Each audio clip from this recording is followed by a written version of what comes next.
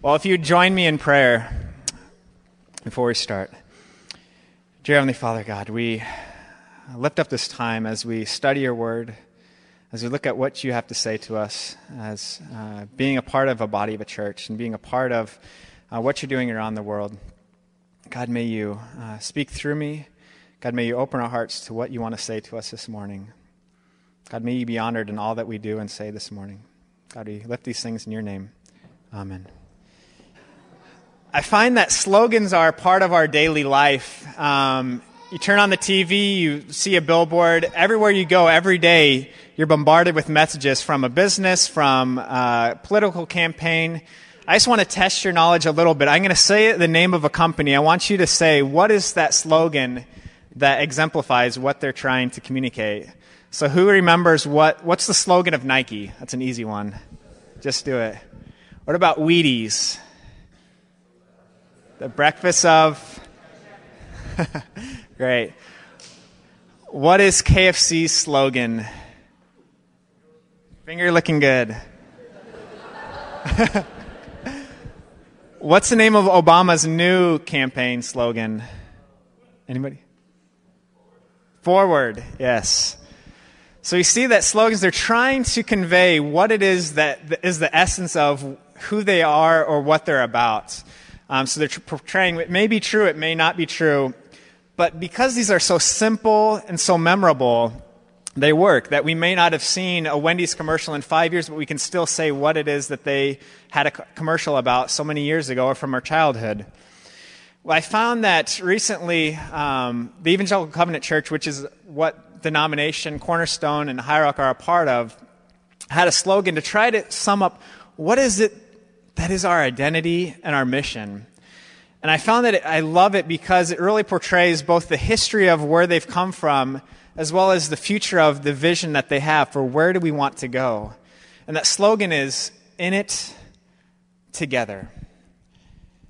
And so for what that means is from their early days as they were Swedish immigrants is that they chose, rather than just to plant a church in Boston, plant a church in Chicago, plant a church in Minneapolis, that they really felt like if we were together, if we did something collectively, we can do something greater.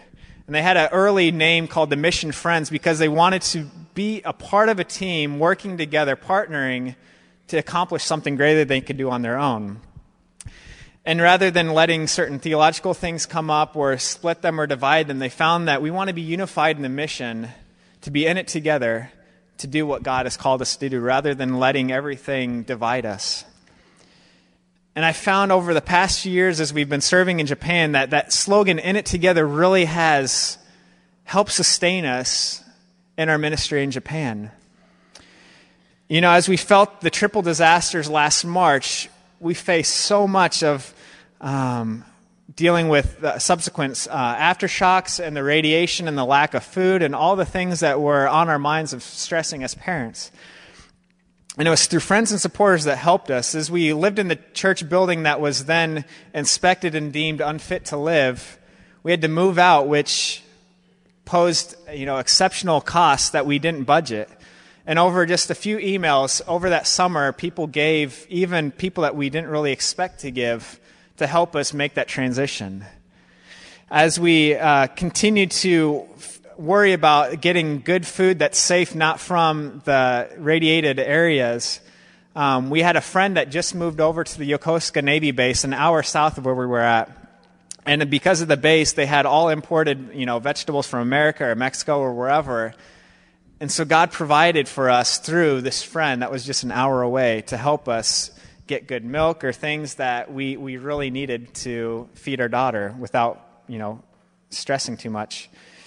And then finally, we found that as we came back and really wrestling, do we stay in Japan? Do we come back? What does God want us to do with all this pressure? This is the conversations with people and dear friends that we trusted that we felt like, you know what? God wants us to go back. God is with us, that we can't guarantee safety in everything that happens to us, but we know that God will be with us in the midst of this. And I found that we're not the first people to find partnerships to be an amazing part of mission. In Philippians, we see Paul writing about him thanking this church who had partnered with him and felt that he was in it together with them. And so this morning I want to look a bit at why partnerships are so important, not only for us as missionaries, but also for you as a church. And so if you have your Bibles, can you please open to Philippians chapter 1? We'll be looking there and then also at chapter 4. So Philippians chapter 1.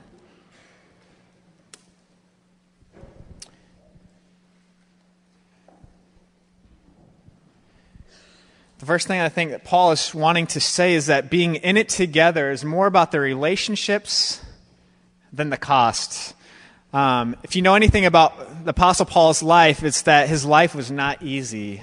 It wasn't safe. He faced so many things of shipwrecks, imprisonments, beatings, persecutions. All sorts of things happened to him, and he doesn't take it for granted that people are willing to partner with him if they might know what it involves. What are the costs involved with being associated with him? As he wrote this book, or this letter to the church of Philippi, he was actually suffering in prison. And as the former pastor, they had actually helped him as he felt led by God to pursue planting another church in the town nearby in Thessalonica, and then further into Europe. And every step along the way, they walked with him and supported him. And this town is in northern Greece. Back then it was called Macedonia. It's right next to Turkey. And as he started to move western, they did everything they could to help him out along the way. They didn't just give up on him. You left us, forget you. They were with him every step. And you see that Paul is very grateful for this as we read in chapter 1, verses 3, 5, and 7. It says, I thank my God every time I remember you. Let's continue reading. In all my prayers for all of you, I always pray with joy because of your partnership in the gospel from the first day until now. Being confident of this, that he who began a good work in you will carry it on to completion until the day of Christ Jesus.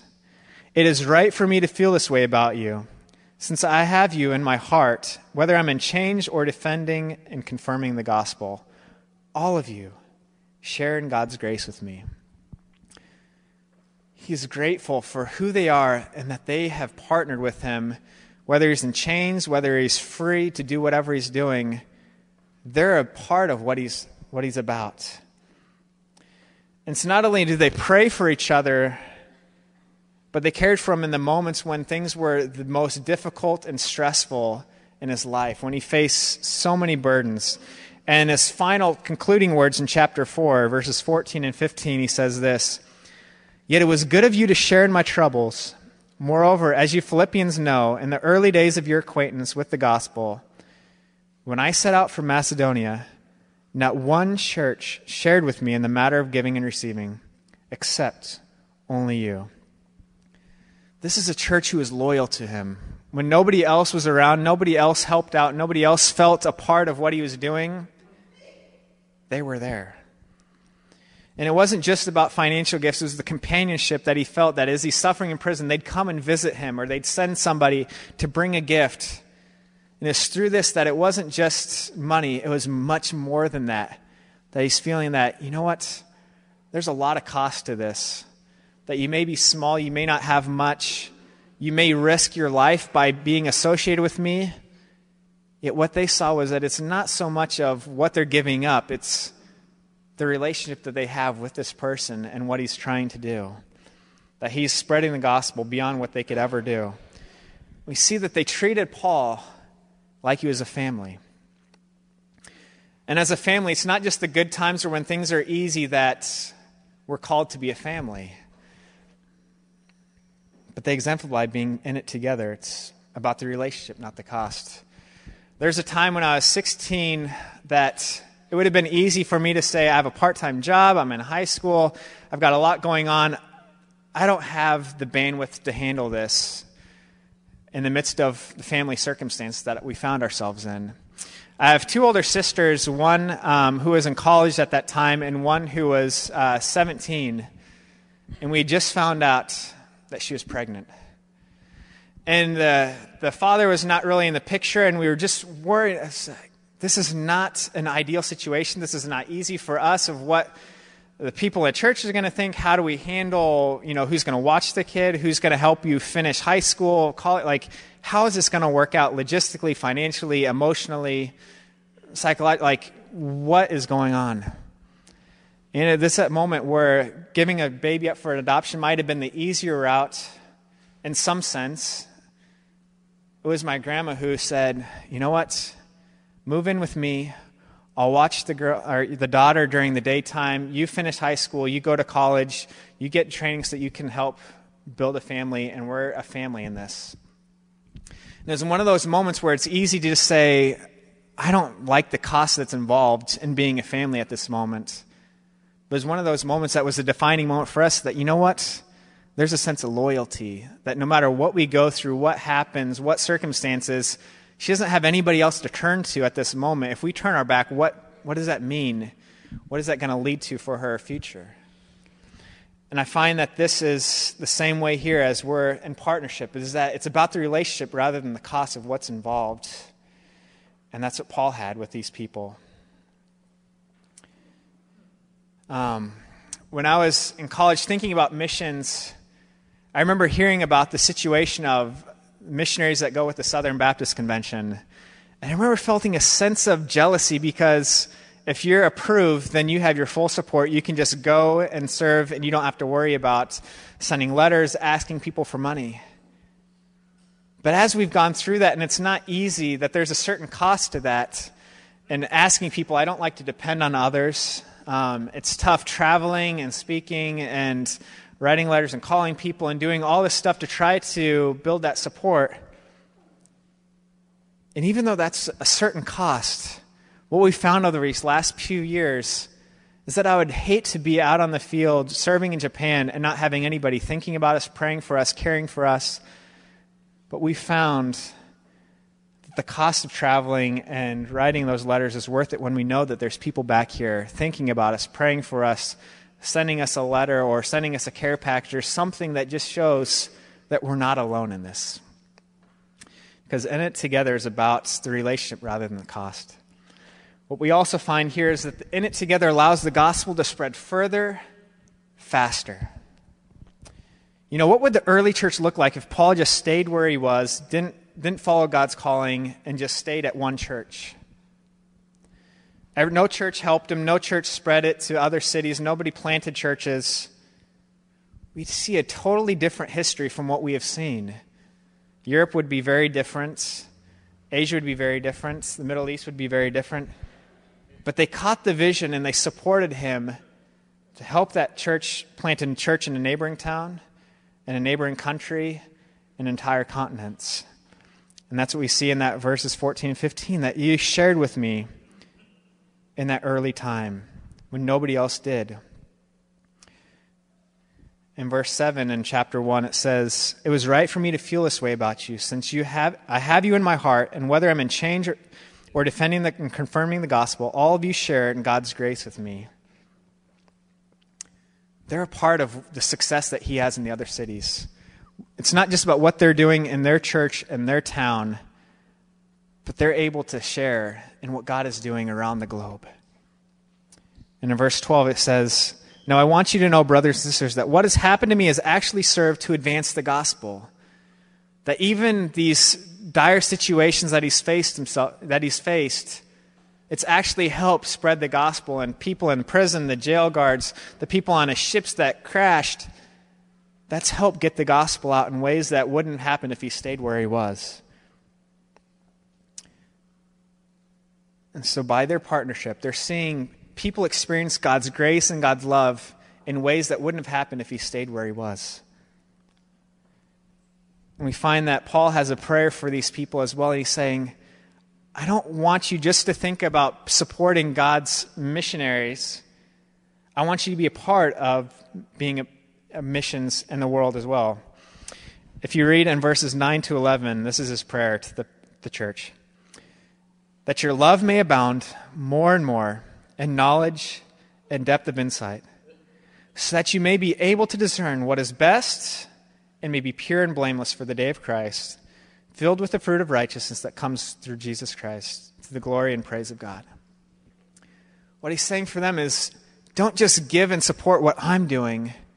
I want you in your town, in your homes, in your neighborhoods, in your schools to be agents of change, growing in love, to care for not just me and not for yourselves, but for everybody, in an unlimited love express to the hurting, to the needy, to the people that are your enemies. And I want you to be able to discern what God wants you to do, how to live, how to respond, how to react in the situation that you find yourself in, because you are a part of God's mission. I'm serving here, but you are, where you're at, able to do so much more than you may think. And just as Paul carried God's love to these other nations, they were the only people able to carry God's love to those people that they bumped into in this town of Philippi. And it's the same thing with you guys.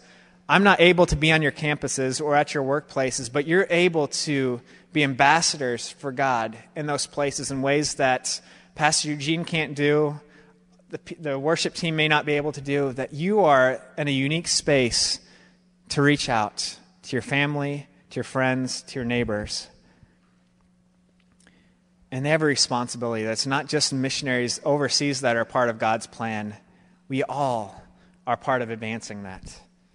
And so being in it together allows God to do more than we could ever do alone. And the Evangelical Covenant Church that we are a part of, it would have been very different if everybody just didn't feel like being in it together. Nobody would have started camps like Pilgrim Pines up in New Hampshire. Nobody would have supported missions in Congo, where there's now several 100,000 people worshiping in covenant churches. Nobody would have been able to start Covenant World Relief, which has helped us have people and Japanese people working in the tsunami-affected areas, living with the people, helping them, caring for them, helping them rebuild their lives. None of that would have happened if nobody was in it together. And yet we find that together we can accomplish so much. And finally, we find that in it together honors God. Paul reminds them of their gift, that it's not just a gift to me, but it's actually what you give is giving to God. If you look in the last few verses of chapter 4, verses 18 and 19, here's what Paul says. I have received full payment and have more than enough. I'm amply supplied now that I have received from Epaphroditus the gifts you sent. They are a fragrant offering, an acceptable sacrifice, pleasing to God. And my God will meet all your needs according to the riches of his glory in Christ Jesus.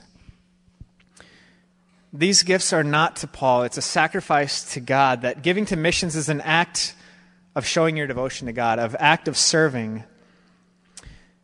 We find that elsewhere, Jesus mentions that, when you visited me in prison, when you've, fed or given water to the thirsty, when you fed those who are hungry, when you cared for those who were homeless, you've done that to me. He says that in the end of Matthew. And Jesus says that it's not just about caring for these people, but by doing that, by loving other people, you're in fact loving God. So what Paul's trying to do is downplay, it's not, I thank you for the gift. He doesn't want to neglect that. But he's downplaying the material thing to the blessings that they receive, the act that they have. That generosity is going to overflow in amazing ways in their lives. Because as they give and as they pray, that's going to grow them in their faith. It's going to grow their devotion to God. I remember a girl in college that I'd worked as a college pastor in Phoenix one summer, and talking with her about supporting missions and thinking about how she can be a steward of her money just really started to turn a light bulb on for her. She started looking at where she spent her money, and she came back to me and just said, the funny thing is, I never really thought about it before, but I go to Starbucks every day. I spend over $100 on coffee that I then ended up saying I don't really have any money to give or help or support or, take on a Compassion International kit or do anything because I say I'm broke. And yet if I think about it, it's not about do I drink coffee or don't I drink coffee. It's about how can I best use my resources, and how can I think about how can I be faithful to God with what he's given me to best serve. And so through that thought, it grew her in her faith. My oldest sister was over 30 and had 2 kids and had never been on a mission trip. And even though she's a special ed elementary school teacher and doesn't have much money, she ended up supporting us as we began serving. And I found that through that, her faith and her eyes opened to what God was doing in the world and what the gospel was happening around her. And it was at that moment as she started to give that she started thinking more about how can I be a part of what God is doing in the world. And even though she had every excuse to say, I'm poor, and I have 2 kids, and I'm a teacher, and I don't have much time, she ended up going with her church down to Honduras one spring break to serve and work with little kids. And she came back so fired up about her faith. And I found that it's easy to have excuses, but as you start to get involved, as you start to see that what I do is going to honor God, it's going to grow you. So Paul wanted to point them to God, that it's not about him. He doesn't want to get the glory for what's happening. He doesn't want to get the glory for the gifts that they're giving. He wants things to be pointing back to God. That as God provides, that it's not about him, it's about what God is faithful and able to do. And it's an amazing testimony to God's faithfulness. We've seen that in our own lives, that as there's many points at which we say, in our own strength, in our own persuasion, we'd fail.